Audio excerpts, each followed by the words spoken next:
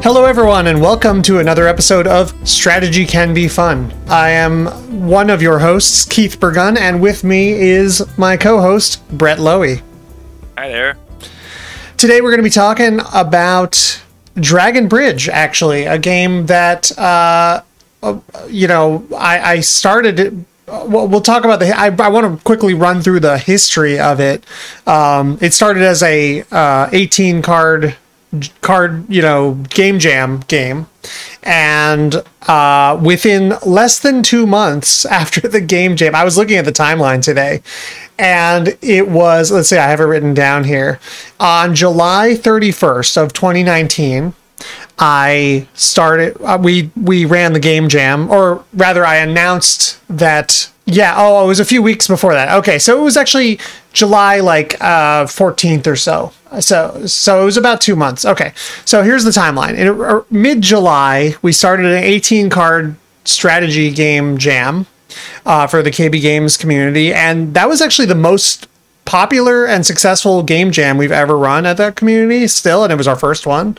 I'd like to do another 18-card strategy game jam sometime. That would be fun, but it was really popular. We got 14 games submitted, which is not 14 signups, 14 games submitted.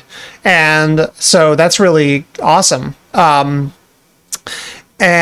one of those was Dragon Bridge. And and then within just about 2 months, the Kickstarter for it went live, which is wild. So that's kind of the history of the game. And then, we did the Kickstarter.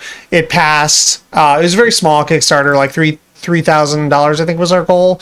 And just a small print run. The game was also supposed to be very cheap. It was supposed to be a tuck box game. But it finally came out. It was held back a little bit during COVID because the shipping was all screwed up. But that actually kind of worked for us because we spent a lot more time doing polishing and balance changes and stuff. And then not much happened for Dragon Bridge between then, the shipping of Dragon Bridge, and recently when Brett coded the BGA adaptation for Dragon Bridge, which has exploded the amount of Dragon Bridge being played. It's really fantastic. It's like a super awesome, basically bug-free adaptation. It has almost all the characters, but it has all the other content, including the expansion, if you want to call it that. And so we've been playing a ton recently, and we thought it would be cool to do like a sort of retrospective on Dragon Bridge and kind of give our thoughts, our game design thoughts, like what we learned from it, and Brett has been integral to the design process throughout, doing playtesting and really co-designing in a big way. And so I don't know, Brett, does that match sort of your history of Dragon Bridge and how you see it having played out? Yeah, I think pretty much. Yeah, that sounds about right. I especially, it resonated with me when you were talking about there's a little bit more time in the middle there, because of some delays for balancing and polish stuff. I think that really helped it. I think the core of the game for Dragon Bridge came together so fast that the majority of the development time, I think, was spent on development, I guess, as opposed to design. It felt like, for me anyway. And so I think that really, really helped. It feels very solid and resilient or durable or something like that. Yeah, that is one of the weird things about Dragon Bridge, especially for me as a designer. You've seen my design process over the years, and I'm very, very iterative with the system. To a frustrating degree. It definitely seems, and I've also had at least one situation in my life with Escape the Omnocronom where and Push the Lane, that's all one game, but it just had multiple titles, where I was on this track of iteration for 3 years and basically didn't come up with anything. And so it's a scary thing, whereas Dragon Bridge is the furthest thing from that. It was literally, I designed it, I think almost the very first version I made or something was very comparable to the version that we have now in terms of the systemic rules, which I've never ever had that happen before, and that does mean that now you can just iterate on the balance and the the components and smaller rules like supporting mechanisms and things like that. And that's I don't exactly know. I mean, I've definitely witnessed that property of creativity before, like coming from music and coming from visual art. There's this thing where like a lot of times a visual artist will like do a sketch and the sketch looks amazing, and then they like hone the sketch and then they like redraw it kind of like with like finer lines and stuff, and it loses a lot. And there's like a certain magic sometimes to like improvised music that sometimes heavily composed music can lose. So there's a weird dynamic there. And I guess maybe as I'm just sort of thinking this as I'm talking, but for a designer like me who is very like cerebral and iterative and stuff, it's probably a really healthy like approach to be like, I'm just gonna like design some new system from scratch, in the next like 10 minutes, just go. Right. Yeah. And that really worked. I think with Dragon Bridge, I'm not sure that it would always work, but that does seem like maybe a good approach. Yeah, it's like I've been thinking recently about like the analogy of like throwing up the framing of a house and then sanding it, and so this game got a lot more sanding than a lot of even the Braingu games like that too. Like I tend to, I think with the Braingu games, I tend to like throw together the framing of the house and then polish it for a little bit and then just release them. So sure. This one got a lot more sanding than even that. I sort of think that's the ideal situation is like kind of what happened with Dragon Bridge, where you get the basic system down right away, and then you just basically just gravy from there in terms of balance and supporting mechanisms. I think we should probably talk a little bit about what Dragon Bridge is, because maybe not everyone listening fully knows about the game. You can go play it now for free on Board Game Arena. It's in beta, which means it's very easy to access. You just search Dragon Bridge on Board Game Arena and you will find it. But I'm not going to give a whole rules explanation, but just to kind of give you like a sense for what kind of game this is. It's a 2-player card game where you have a track of tiles, so like a 1 by, I always forget the number, it's like 19 I think, tiles, and on either side are these red tiles, and there's a dragon on one end of the board, and basically you can win by either sort of bumping the opponent into that dragon or by escaping off the other edge, the other side. And so that's sort of the basic structure of the game. It's a little bit like a much more complex like Reiner Knizia's Engard. The important thing is that the dragon can switch sides, and you have a little bit of control over that, but it's kind of like shared control with your opponents, so you don't have full control over that. And also there's asymmetric characters like, that have different powers.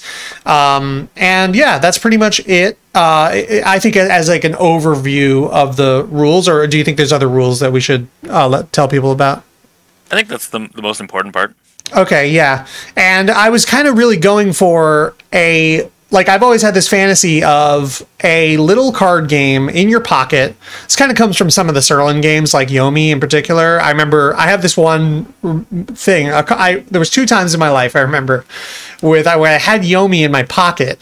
With 2 decks, 2 characters. It was like Grave and Jaina or something.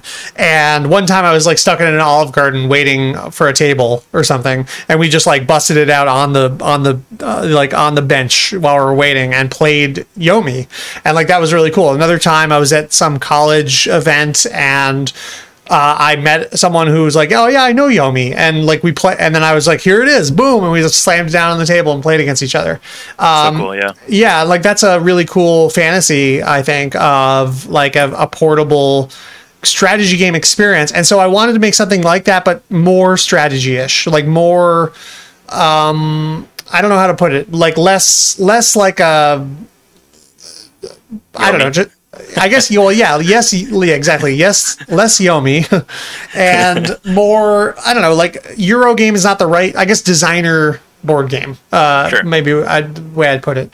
More resources, a little bit more. You're like building a little bit of a tableau. There's like stuff going on, and like, how do we do that while also having it be a thing that can fit in your pocket as like a tuck box game? And that was kind of the original starting concept for the game.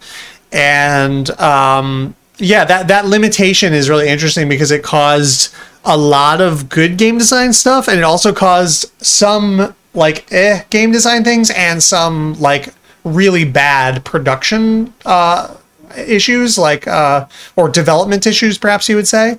And we could talk about some of those things.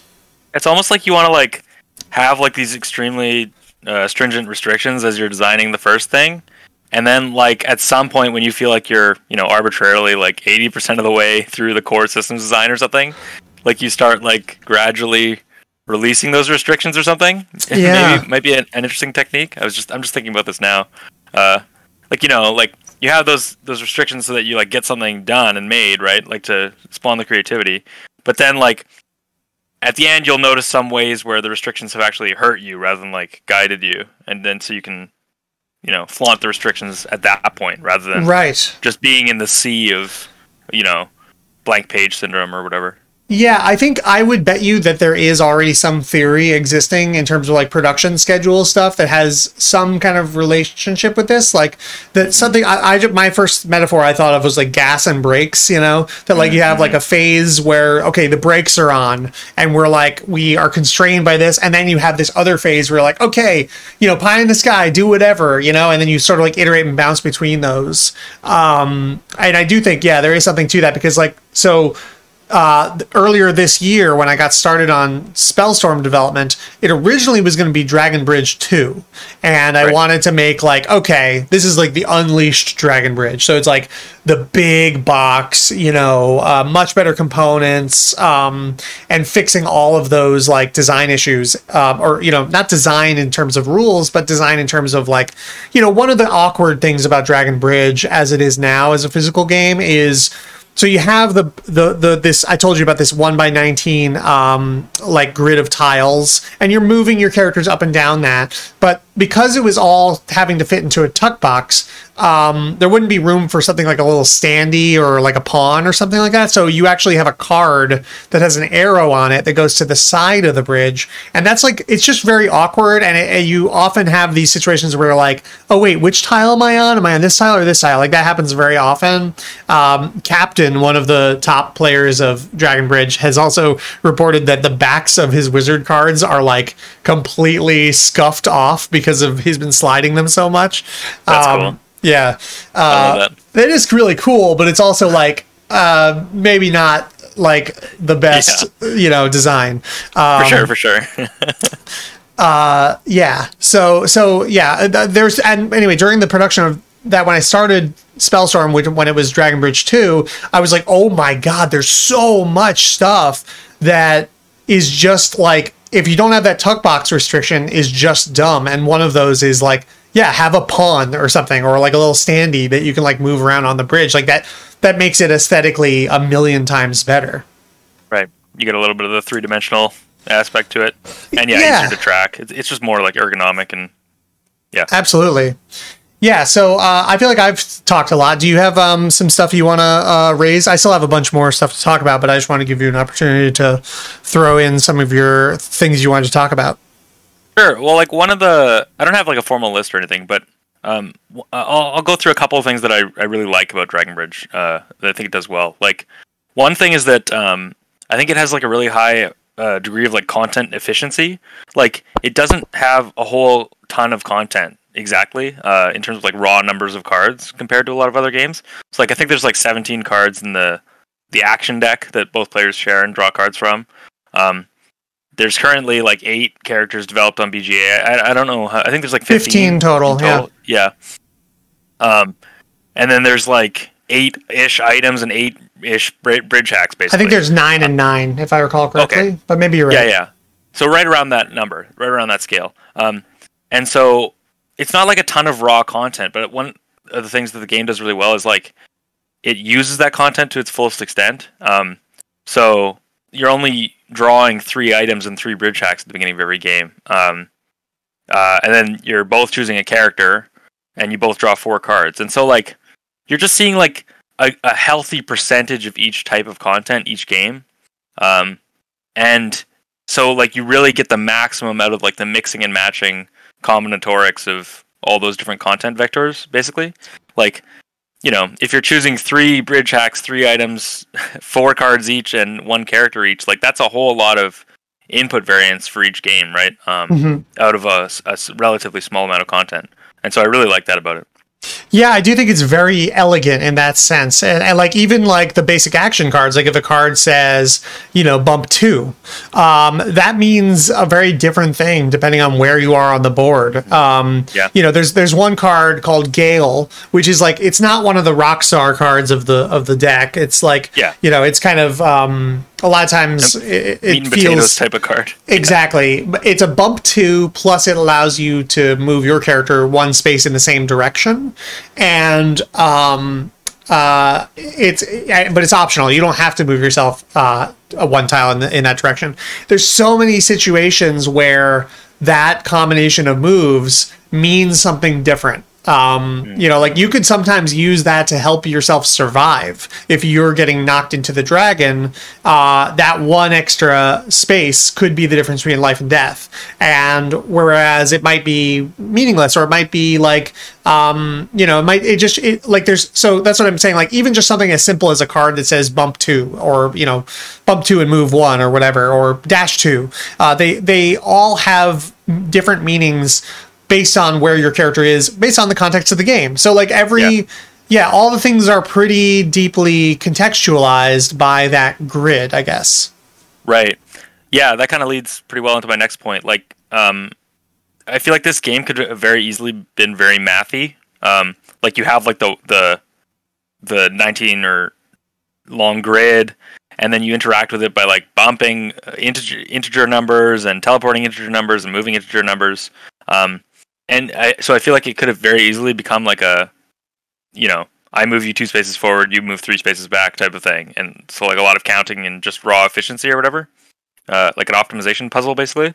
Mm-hmm. But I think it actually avoids that trap really well by using a lot of like situationality, like you're talking about, like, or contextuality. So like the value of 2 bump fluctuates wildly depending on the situation. So that's one thing. And then the other thing is like, it's hard to compare the different a lot of the different things in the game. So, for example, it's difficult to compare whether it's better to bump you 2 towards the dragon, or whether it's better for me to move 2 towards the escape zone, for example. Right. Yeah. So it's still 2, but it's incomparable in that way, right? And then, like, as another example, well, one thing that really shines a light on this directly in the game is like you get one of the primary resources is the green gems, and during your gem phase on your turn, you can spend a green gem to teleport too. And so the fact that decision is not always the same is a good example of how it's hard to compare like even the most basic resource in the game to like the most basic action in the game, like move 2 spaces. It's hard to decide whether that's what you want in a given scenario.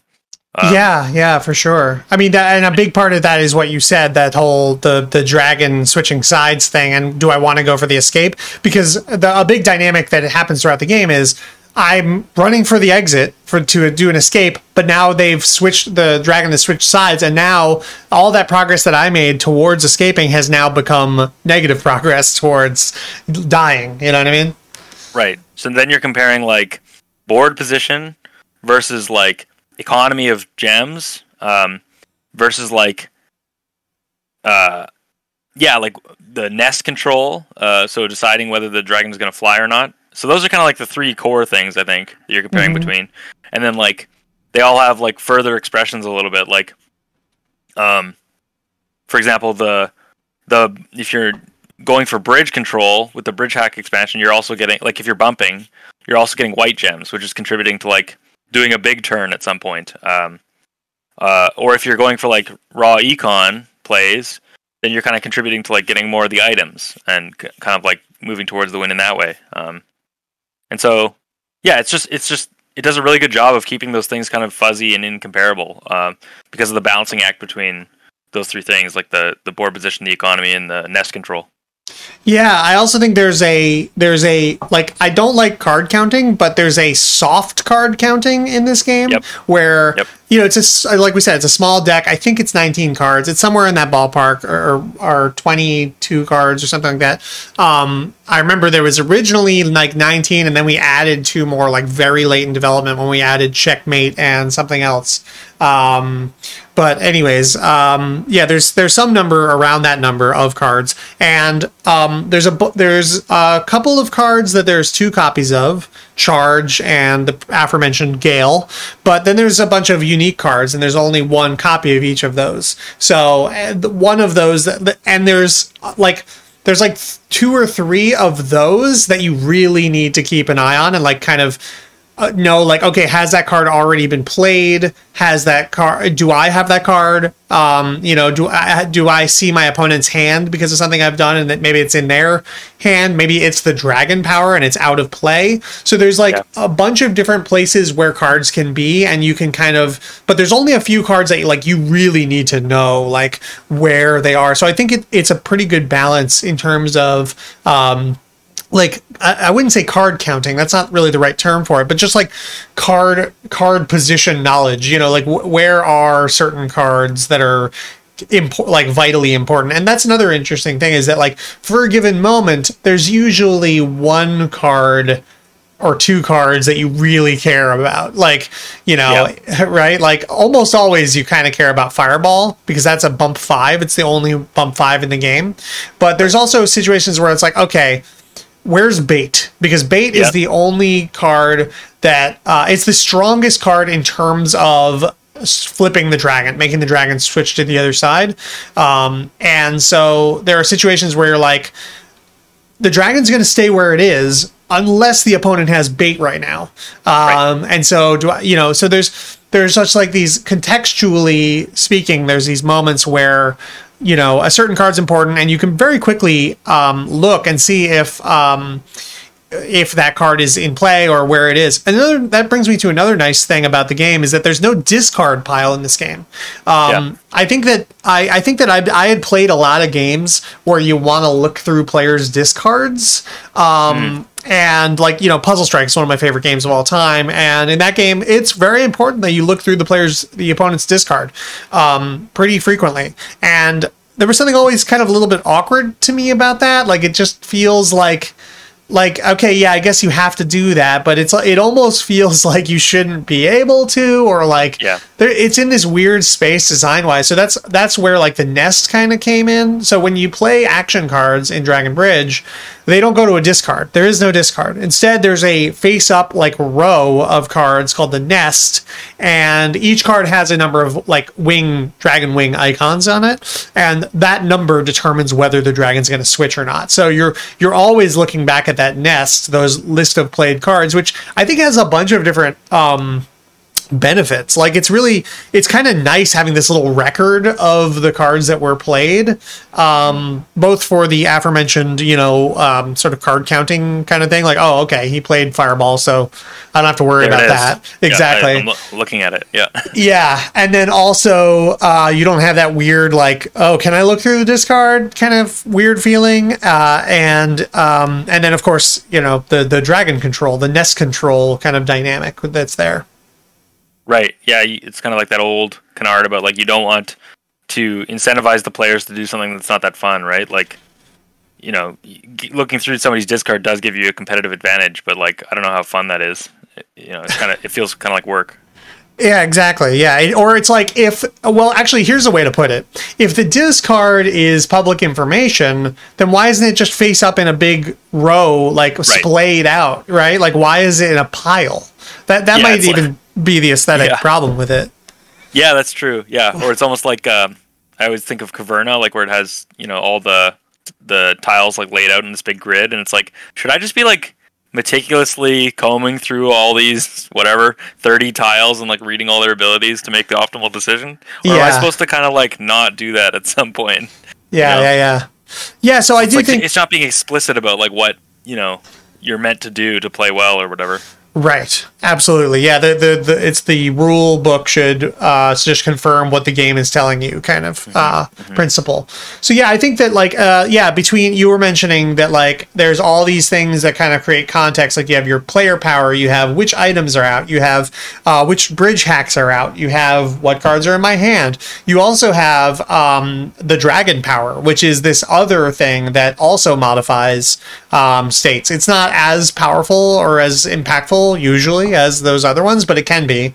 So for example, one of them makes, or actually several of them, make it harder for the dragon to switch sides. So that now shifts the dynamic. And that means that that card I was telling you about before, the Gale card, now is like kind of a different card a little bit in that context, right? Like that's a cool like game design thing, is like you take these simple things and then you layer them with this other thing that creates this combinatorial set of possible differences, or variations, I guess, on that card. So there's not just Gale in the game. There's Gale when the dragon power is this. There's Gale when the items are that, and they all are a little bit different.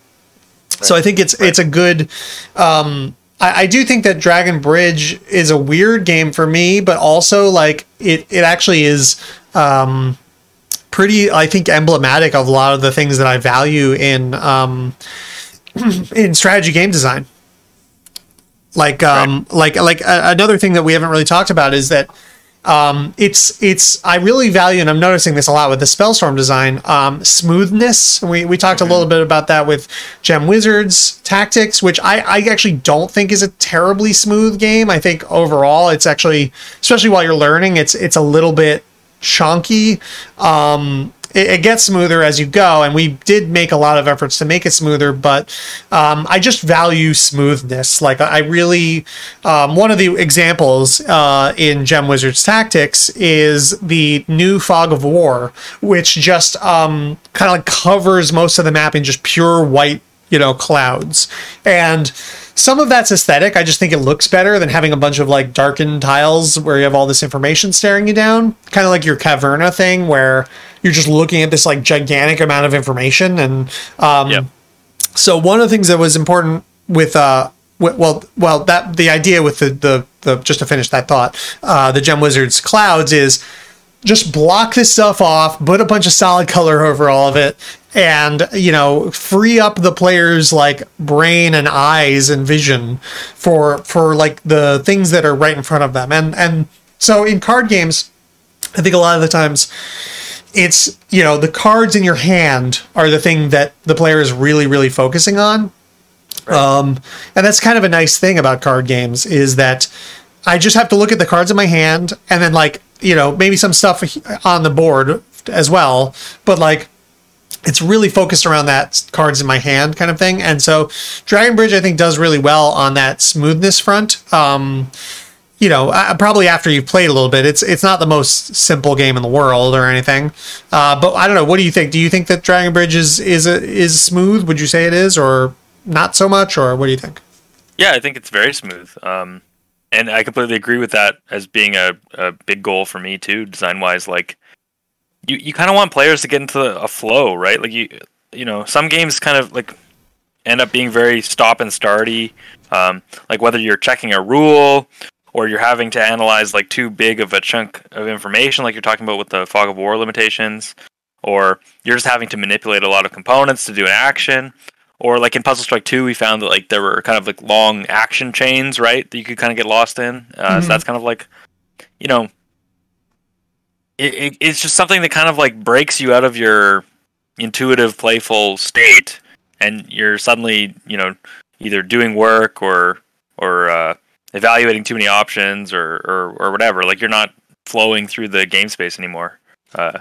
It stops the dance, I guess, is how I would put it metaphorically. Yeah, and video games, by the way, are so good at maintaining this sort of flow, kind of smoothness state. In fact, I would argue that a lot of video games, like that smoothness is almost like it's a very large percent of their value is that they're just like smooth, that they just go, and that you don't really have to stop and like, make sure, doing like some kind of like, bookkeeping, or, making sure everything is working right, or housekeeping or whatever.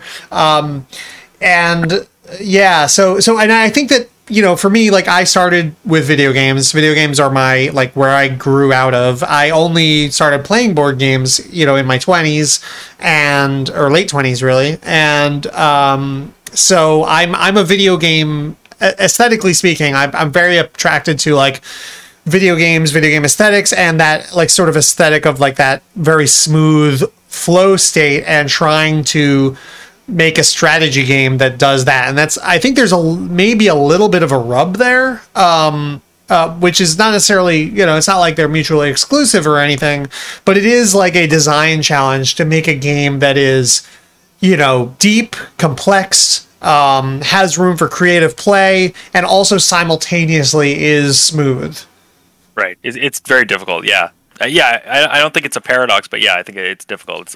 I think that's like kind of one of maybe the crux of the playfulness issue, like the difficulty of making playful games, like managing those twin desires or whatever. Yeah. How would you say Dragon Bridge fares in terms of playfulness? Well, I've played it probably upwards of like 200 times now, and so it kind of depends. The nuanced answer is like it depends on like where you are in the amount that you've played. I think like when you first start. There's some like traps that you can fall into, like with the dragon switching or whatever, where you can kind of like not realize exactly the ramifications of what's happening and then just like lose, right? Sure. Yeah. And so that feeling is very like non-playful, right? Mm-hmm. It's like, I have to make sure that I don't make a huge mistake here and lose or whatever. Right. Yeah, it's a very cutthroat feeling. Right. But then I think in the middle, like from game whatever 20 till 100 or 150 or something like that. I think it has been very playful, like playing by feel mostly, and evaluating the game state intuitively and very smooth that whole way. Like, because once you know the cards, like you can just, you just have a feeling of like which card you want to play. And so it's like, there's something that jumps out at you, and you can kind of like evaluate whether there's like an option that you're missing, but there's definitely like something that's appealing to you, and even if you can't explain exactly like why, it's like right now I really seem to want white gems or whatever, like and it seems like them being at this spot on the board is like really bad for me, like crisis level red or whatever, so I'm gonna play this card. So yeah, for a long time in the game it's very playful, I think, in the game life cycle or whatever, and then probably like just recently, like it's become more like to get more of an edge, or like to continue improving, I'd have to start baking in more of the counting or math or whatever, that kind of thing. Yeah. So I think I've kind of like reached a plateau of like how far I can improve with like an intuitive mindset or a playful mindset. So that doesn't mean that I can't keep playing the game and enjoying it, but it does mean like there are certain, like if I'm playing against someone that is, better at the game than I am, then I will have to start doing that kind of thing, I guess, is what I'm getting at. Yeah, but I also do think that that's sort of a property of any, especially a turn-based game with like, a good amount of like public information, because like, yeah, so I agree. I mean, I think that I am very limited in my skill at Dragon Bridge because I refuse, and this is a problem I have all the time with all kinds of games, but I refuse to do anything but play from the hip, kind of. Like, I'd rather lose than count out the next, like, 3 or 4 turns. Like, I'm not saying I never do that. I once in a while, I'll actually, like, calculate out a turn or two. Usually I'll do that if I'm, like, I really don't know, like, is this going to kill me next turn? I do have to calculate that out sometimes, because that's very important, and you will just literally die and, have done a boneheaded thing. So there are those situations, and then like once in a while, I'll be like, oh, I wonder if I can do this like weird, crazy thing. You know what I mean? Like that involves like a bridge hack and involves like reshuffling an item and blah blah blah and all these weird things. And that will require some like actual counting and calculation. But I actually don't mind counting and calculation. If this is something I'm realizing when I'm playing chess, by the way, because I've been playing a lot of like chess over this past year. Still don't like it, but am continuing to play it. Yeah, you just have like chess Stockholm syndrome now, right? Yeah. It's like, this is good, actually. Yeah. No, I don't. I'm just kidding. I'm kidding. Yeah. I definitely do not enjoy it yet, but maybe someday I will. Okay. But admit it. You enjoy chess. Admit it. There's been times, probably here and there. But okay, so what I was going to say is give me a second. Sorry, yeah. Losing my train of thought here. My bad. Oh yeah, calculation in chess. So I'm learning that calculation bugs me in certain places and it doesn't bug me in other places. Right. In chess, actually, it's not so much calculation that bothers me, but the fact that every single turn you have to do the proofreading and make sure that you're not doing some boneheaded, idiotic mistake. Right. And it's very like intense in that regard. Whereas with Dragon Bridge, I mostly feel like I can just play from the hip. I don't have to do a lot of proofreading on the average turn. And then once in a while, particularly if I'm going to like do some crazy thing, then I'll have to do some calculation and some like look ahead and a little bit of math type of stuff. But It feels first like my brain is like, okay, yeah, that's fine because I'm doing this like wild thing. So it's not just I'm like moving my bishop somewhere, which like doesn't signal to me that like I need to do that like proofreading or calculation or lose. Right, exactly. In Dragon Bridge, when you're like, okay, I'm gonna reshuffle this item and I'm gonna play this move and do this and this that way, and also use my the Thunder Box and all this stuff going on and on a fancy turn that you're gonna set up, that I'm like emotionally prompted to do the calculation work.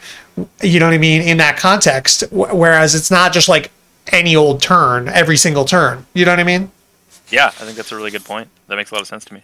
But yeah, I also I'm basically like, so I think right now we have this Dragon Bridge unbeatable guy, Mundungu, who came out of nowhere, never played Dragon Bridge until the BGA adaptation, I don't think, and is just crushing everybody. I think this is our third tournament, and in the first two tournaments, he went entirely undefeated in both tournaments. Like he literally didn't lose one match, not even like a game, but literally a match. And I suspect that part of that is that he is just willing to really sit there and like calculate out the optimal move for maybe. I don't know. Yeah, there's like a calculation suspicion that creeps in sometimes. Yeah. Like, is my opponent calculating? Right. Well, if we were to do this more formally, I guess we would have a timer, right? Like, right. That would be part of it. Because that's the other thing is that Captain, I think, also does that stuff. Captain is always talking about like numbers of like, evaluating everything, valuation numbers for everything. And so I don't know. It's interesting. I guess it's hard to know what makes someone the best at a given game. And we do have a small pool of players, but I suspect that Mundungu, where a lot of us are like, okay, yeah, this seems like a pretty good move, Mundungu like maybe sits there a little longer, but I haven't checked that, or I don't know if there's any way we can verify that, but I guess we could ask him. But right, especially with async, like there's not even like the light social pressure of like playing a real-time game of like, okay, you've taken a while on your turn. Whatever a while means subjectively. Oh yeah, you could take days. We're all playing async games. That's true. Yeah. Right. Yeah. Someday maybe we'll do a time tournament. Now, I think that I would probably do better in a time tournament because, I do think that, and this is my part of my vision for like strategy games and like how I want to play them and how I envision them is that I'm going to play from the hip. And I'm just going to keep playing from the hip. And over time, I will grow slower than someone who's like, hard calculating stuff probably, but I will still be like picking things up and like intuitively making better decisions because I've just seen so many loops. I've seen so many iterations. So I'll just have like this feeling that, oh, white gems will be important here, or like, you know what I mean? Like, because your subconscious, I guess that's how I'm talking about it, is like, I want my subconscious to sort of be driving the car with strategy games a lot of the time. And that's kind of maybe a whole interesting concept for a podcast all on its own, is like conscious versus subconscious games. I really want games to be, I want consciously, I want to be like having fun, sort of like engaging with the theme, and just thinking of like crazy ideas once in a while, like, oh my God, I wonder if I can blank, and whereas, and I want all the calculation and all the work to be just happening in the background in like, its own process, in my subconscious, and just that to be informing my turn to turn play. You think there's a difference between that and the playfulness concept? I think they're very related, for sure. Yeah. I think that when we talk about playfulness, I think we are sort of describing that. I think it might just be another way to describe. That's cool too. Like, it's fun to like come to the same idea from a bunch of different angles too. Like, that kind of demonstrates that it's like actually something that is valuable, or that you're attracted to for some reason, right? Yeah, and I also think that like these kinds of concepts like don't convince everyone, like, right? And so like sometimes it's good to have another way of framing it that will convince a different person, I guess. For sure. But yeah, in any case, go ahead. I was going to say Dragon Bridge, I think, fares pretty well, at least for me and my personal experience. Granted, I'm the designer, so like I'm definitely playing it the way that I hope people would play it. There's like always that bias, but for me, it definitely does feel pretty playful. But it'd be interesting to talk to more of our players and hear more from them on how playful they find it to be. Right. I also wanted to make a comment that like I normally stop playing board games like when they exit the playfulness zone, like after X number of plays through the game, like it stops being playful and it seems like, okay, now I'm gonna have to start calculating basically to keep playing this game, and the vast majority of board games don't last nearly as long in the playfulness zone as Dragon Bridge has for me. So Yeah, same with me. I mean, it's in the top, 5 probably for me in terms of most played board games. I find it like average-ish board game or Euro games last like around maybe 10 plays or so. And, like the really good ones last like 20 to 30 plays. Yeah, and like the best games of all time get like beyond 50 or something like that. And I've played Dragon Bridge, like I was saying, like 200 plus times. So that's like wildly further ahead, Yeah. I also will say that like if I had all my games that I've ever made laid out in front of me, I would definitely pick Dragon Bridge to play. And this is after having just played tons and tons and tons of matches. Like we've been sort of like hammering matches over the last few months because part of it was to do play testing for the BGA adaptation. Part of it was, I think we were both like pretty just pumped to play it in that way. But, part of it was like, well, we really should, to make sure that it's in a good state.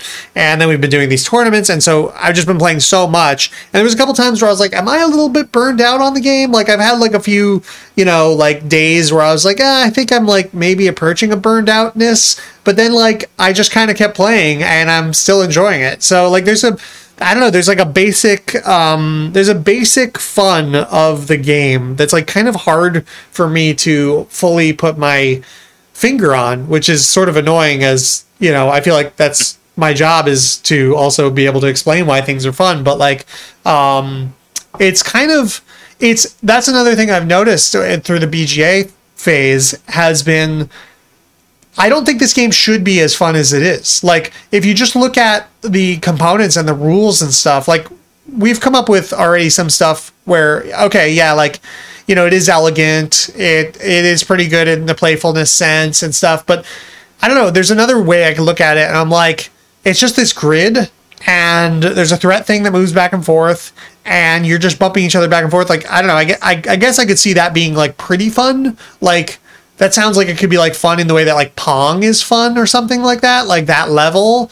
But then when you play it, it's way more fun than, I don't know. It's when you play it, it's more fun than I feel like it ought to be, and I'm not exactly sure why that is the case. I got a couple theories for that if you want to hear. Sure, yeah, absolutely. Well, one is like the content efficiency thing that I was talking about earlier. Like, I think it does a really good job of like with not that much content, like creating a huge amount of variety of game states or contexts, basically. So that's one thing. We kind of talked about that a bit already. But I think that's very important for me in terms of like continuing to enjoy playing a game over a longer period. And then the second thing that I think it does really well is it has kind of like multiple axes of victory that you compete on. So one is like kind of like either directly pursuing either the pounce victory or the escape victory. But then if you're not doing well on that thing, you can kind of pivot into either like an econ type of strategy, kind of roughly. And there's kind of even multiple ways to do that, like pivoting into like gaining gems and getting items, or you can kind of pivot into like accumulating a bunch of white gems, especially if like there's certain bridge hacks in the market, like Wormhole or something, can be like a strategy kind of in and of itself. Yeah. And so, there's some cool characters also have their own sort of strategies too. Right. And so the thing that's cool about that is like it never feels like, well, not never, but it vastly reduces the amount of times where you feel like you're just screwed. Because if you're down on one axis, often you can pivot into competing on something else. And so it's not just like comparing, our raw efficiency engines directly and seeing who has the better one. It's like, okay, so you're doing better on this. I'm going to go do something else and pressure you into maybe changing your thing. And then, it's kind of more interactive or there's a dance to it, and it's less like, I don't know, mathy, worky, and judgmental, I guess. Yeah, that is one thing is that I've noticed with Dragon Bridge is that it's, and this is another tough game design thing, I think, to nail down, which is, making sure that it's not over till it's over, right? Like, sure. Once the game is over, in terms of like, well, there's only so many ways it can go from here, and you're definitely going to lose. How far is the distance between that moment, where it's more or less determined that you're going to lose, and the game actually ending?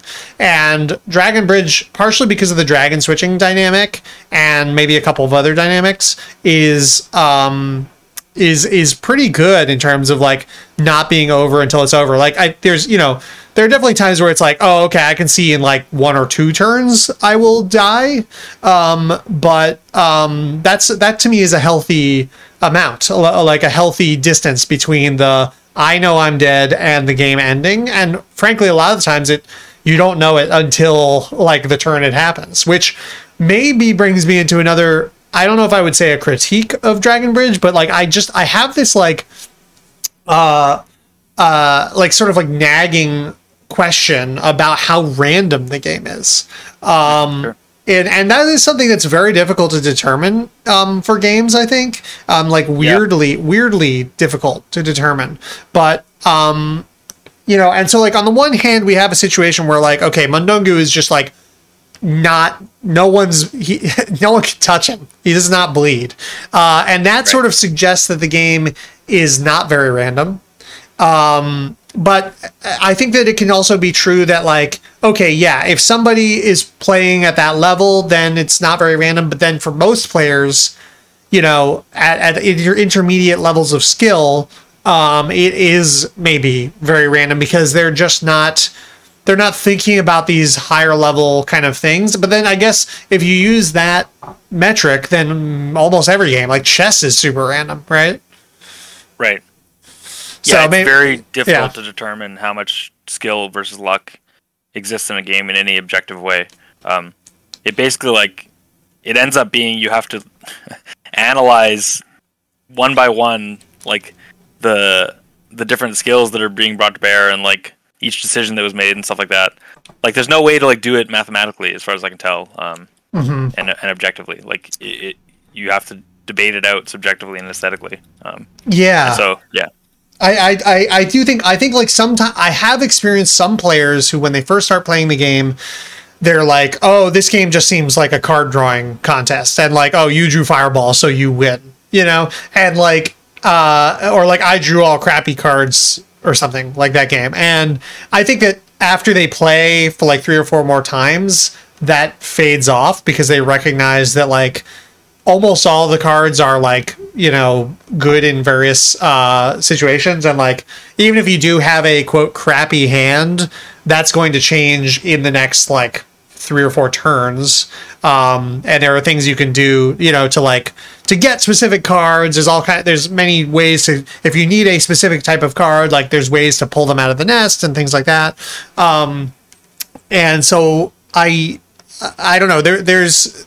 I kind of wonder. For me, I will say it doesn't feel like a really random game. And some of that is aesthetic. Like, it doesn't feel like even Puzzle Strike has this thing where, did I draw my crash gem at a critical moment? Which to me does feel pretty random. Like I think actually most of Puzzle Strike is like in a healthy zone of randomness, where it's like, yes, it's random, but it's within these parameters, and a lot of it is also deterministic, blah, blah, blah. Whereas the crash gem thing to me sort of always like feels like this spike of randomness that comes right at the end. Whereas I don't really feel that with Dragon Bridge. Right. Yeah, I agree. Yeah, so I guess, I'll just ask around and see what people think of that. But there's this little part of me, especially because like I'm actually glad that Mundungu is like just crushing it so hard, because if it weren't for that, I've definitely had moments where I was like, like I've won a tournament before, which was very surprising to me. I think you've won one. And it sort of felt like anyone can win one, which sort of makes it feel more random. So I've had these thoughts before about this. This recent episode definitely makes me feel like it's less actually random than I feared. Well, that kind of veers into like a pet topic of mine, actually, like depth versus skill compensation, basically, which I've been talking about with Seth a bunch on the Discord. Yeah. Seth Jaffe, the designer of Eminent Domain, among other games. But yeah, so anyway, we were talking about like the definition of depth, basically, and like how we should define depth in games. And I kind of feel like it's important that depth is just about like the different ways that a player can optimize, like playing better, basically, like and not about like how much those optimizations help your win rate, if that makes sense, or your chances of winning this match, say. Yeah. Because then it makes it difficult to talk about like very high depth, very high and very high variance games, like poker, for example. Because there's tons to learn and study and improve at in poker, right? Sure. I think that's hard to debate, right? Like there are people that are much better at poker than other people, but at the same time, it's also very high variance, right? And then getting back to like the idea about like determining how much luck is in a game, or like how much, or more importantly, like how much depth is in a game, right? Yeah. Like the thing is, you can imagine a game here. Like do a thought experiment with me for a second. So you can imagine a game where there's like 1,000 different ways to like optimize your chances of winning this particular game, right? There's like 1,000 different things you could do that would be better, right? Skills that you could develop, but each of them only results in like a 0.0001% increase in your chances of winning, right? So it's like it's very unlikely to even affect the outcome of this match, right? Sure. But it is like better than not doing it, Yeah. And so you could like prove that there were like 1,000 different ways to optimize in this game, but they only like give a slightly different win rate, right? But then we would have to play like thousands of matches for that to like show up in the statistics of our win rates, right? Yes. And so for me, like it's much more important that those things are in the game, like the things to improve at and learn, than for the game to reflect that in the outcome. And so like the important thing for me in Dragon Bridge is that like there's things that I can do better at, or that remain interesting or whatever. But in the course of, even though we've played a whole bunch of tournaments and stuff and a whole bunch of matches within those tournaments, it's still, a relatively small sample set of like, games in terms of like it. Or I guess what I'm driving at is like, it doesn't really matter to me as much whether the outcome of the game is like quote unquote fairly derived. Mm. But what matters is that like there's enough meat left on the bones of the game for it to remain interesting, if that makes sense. Yeah, I think so. Dragon Bridge does a good job of that. And so, you know, if you and I win a tournament every so often, I don't think that that's a knock against the game. In fact, I think that's kind of a nice thing. And we can kind of still all know like who the best players are, you know? It also does that. Yeah, I think that it is probably, I'm trying to think, like, other than 100 Rogues, which is a, you know, traditional roguelike, and it's very random. I think that Dragon Bridge represents my biggest, like, sort of embrace of randomness, and part of that is because of its 18 card origin, where originally it didn't have the bridge hacks, it had 2 characters, it didn't have as many cards, it was just like very, very, very simple, and I knew that it would need a good amount of, like, you know, state variance in order to work at all. So I think that for me, it's probably the game where I most embraced randomness. And, you know, part of that is, you know, in understanding it in a different way and understanding that like randomness is not the problem, but more like lack of depth is the problem a lot of the times. Right. You know, when we go back to our classic examples that we would talk about randomness using, something like XCOM, for example. Sure. You know, XCOM, like the 2012 varieties, like my problem with it is not actually so much the whole like missing concept necessarily, as much as it is that represents a large chunk of what you can do in the game is just shoot, right? Like there's not like, it's not like you have a large number of options. So what I'm saying in a sense is that XCOM is like, you know, relatively shallow actually. And that's more of the issue that I have with it than the actual randomness itself. Right. And it's not like the variance in that, like the hit or miss example, like it's not like the variance is producing, it's producing one outcome, like hitting that like is moving the game state forward and like where something's happening. Sure. And one that's kind of like feels more that it's like, it just, the system ate your input and it doesn't care about what you did or whatever, and it's nothing interesting happened. Like in fact, nothing happened at all. Right. I mean, you lost your action point, and even if you like hit, not satisfying, right? Yes, and even if you hit, like that is satisfying because you removed an alien, but you actually have made the state a little like less interesting. So that goes back to our like actor removal things. Whereas when you compare that to like a bump in Dragon Bridge, you know, you have not made things less interesting. You've like it's I guess it's not. Well, yeah, you could say a bump in Dragon Bridge is kind of random, right? Because you randomly drew a fireball or you randomly drew a gale, right? And so if you were intending to bump, the distance is sort of random. But in either case, we're left with a state that is, you know, more complex and more interesting. There's now this other card in the nest that's informing things, and you know they're in a different position, and so yeah, that's I think it's like. I guess, you know, in my early days of talking about randomness, I focused too much, I think, on the actual randomness itself and the nature of the randomness, and not enough on these other properties that we're talking about now. Right. Yeah. Like if it's contributing to like a variety of game states and an entry, you know, a different. If it's changing the game state in a way that remains interesting, then that's fine. Yeah. But in XCOM, it's like either the game state is simpler now because you've done actor removal, or there was no change. So it's like, yeah, that's just not that interesting. yeah, exactly.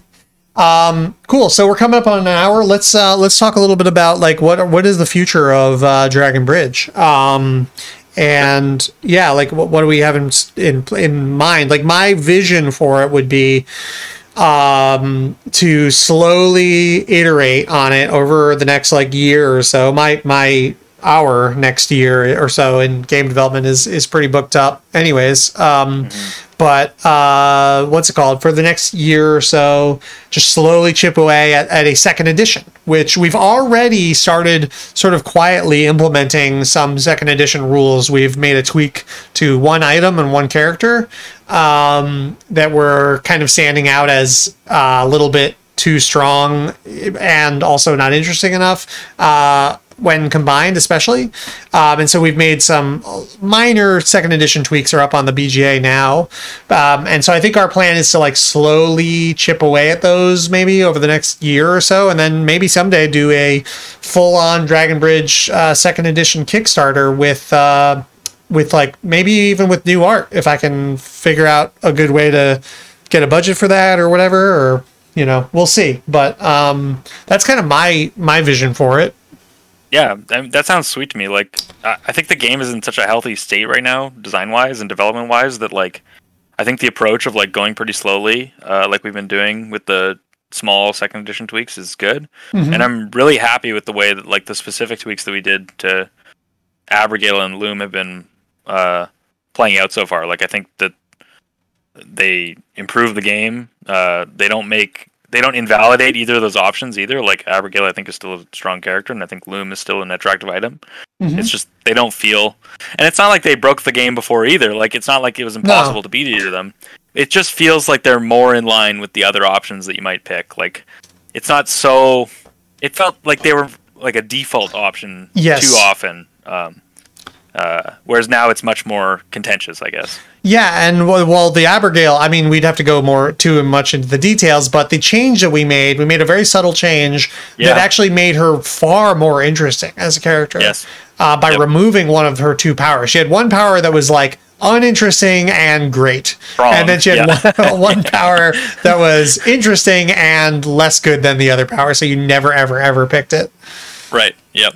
Yeah, it's actually an interesting decision, taking a card from the nest. Like, who knows what to pick? It's hard to know. Yeah.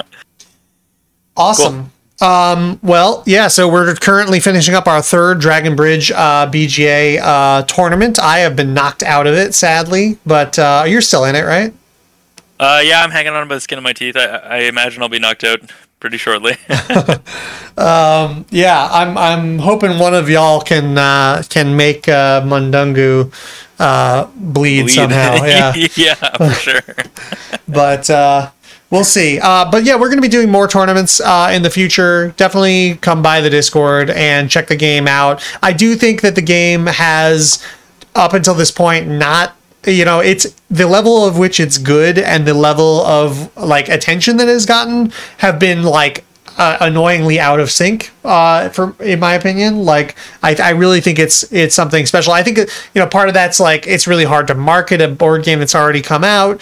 Part of that's like the art is I made all the art, by the way, in like, you know, 4 or 5 months or whatever, all by myself basically. So it's I don't think it's bad, but I do think it's very like eyeball laser and like intense and an acquired taste, I guess you would say. Yeah, it's kind of like very different and like unexpected. So yes, yeah, some people aren't into that. Yeah, it's rather wild. So but in any case, I definitely recommend people check the game out. And that's not just something I would say about all my games. Don't check out Escape the Omnocronum. Probably don't check out Chess Mix. But yeah, do check out Dragon Bridge, and I hope we'll see you in a future tournament. Cool. Cheers, everybody. All right, thanks so much, Brett, and we'll be back on again with a show where we talk about some other game. I don't know if we've discussed what that'll be yet, but we'll figure that out, and we'll hopefully get back to a more regular schedule in the coming, weeks. All right, thanks again, Brett, and I'll see y'all next time.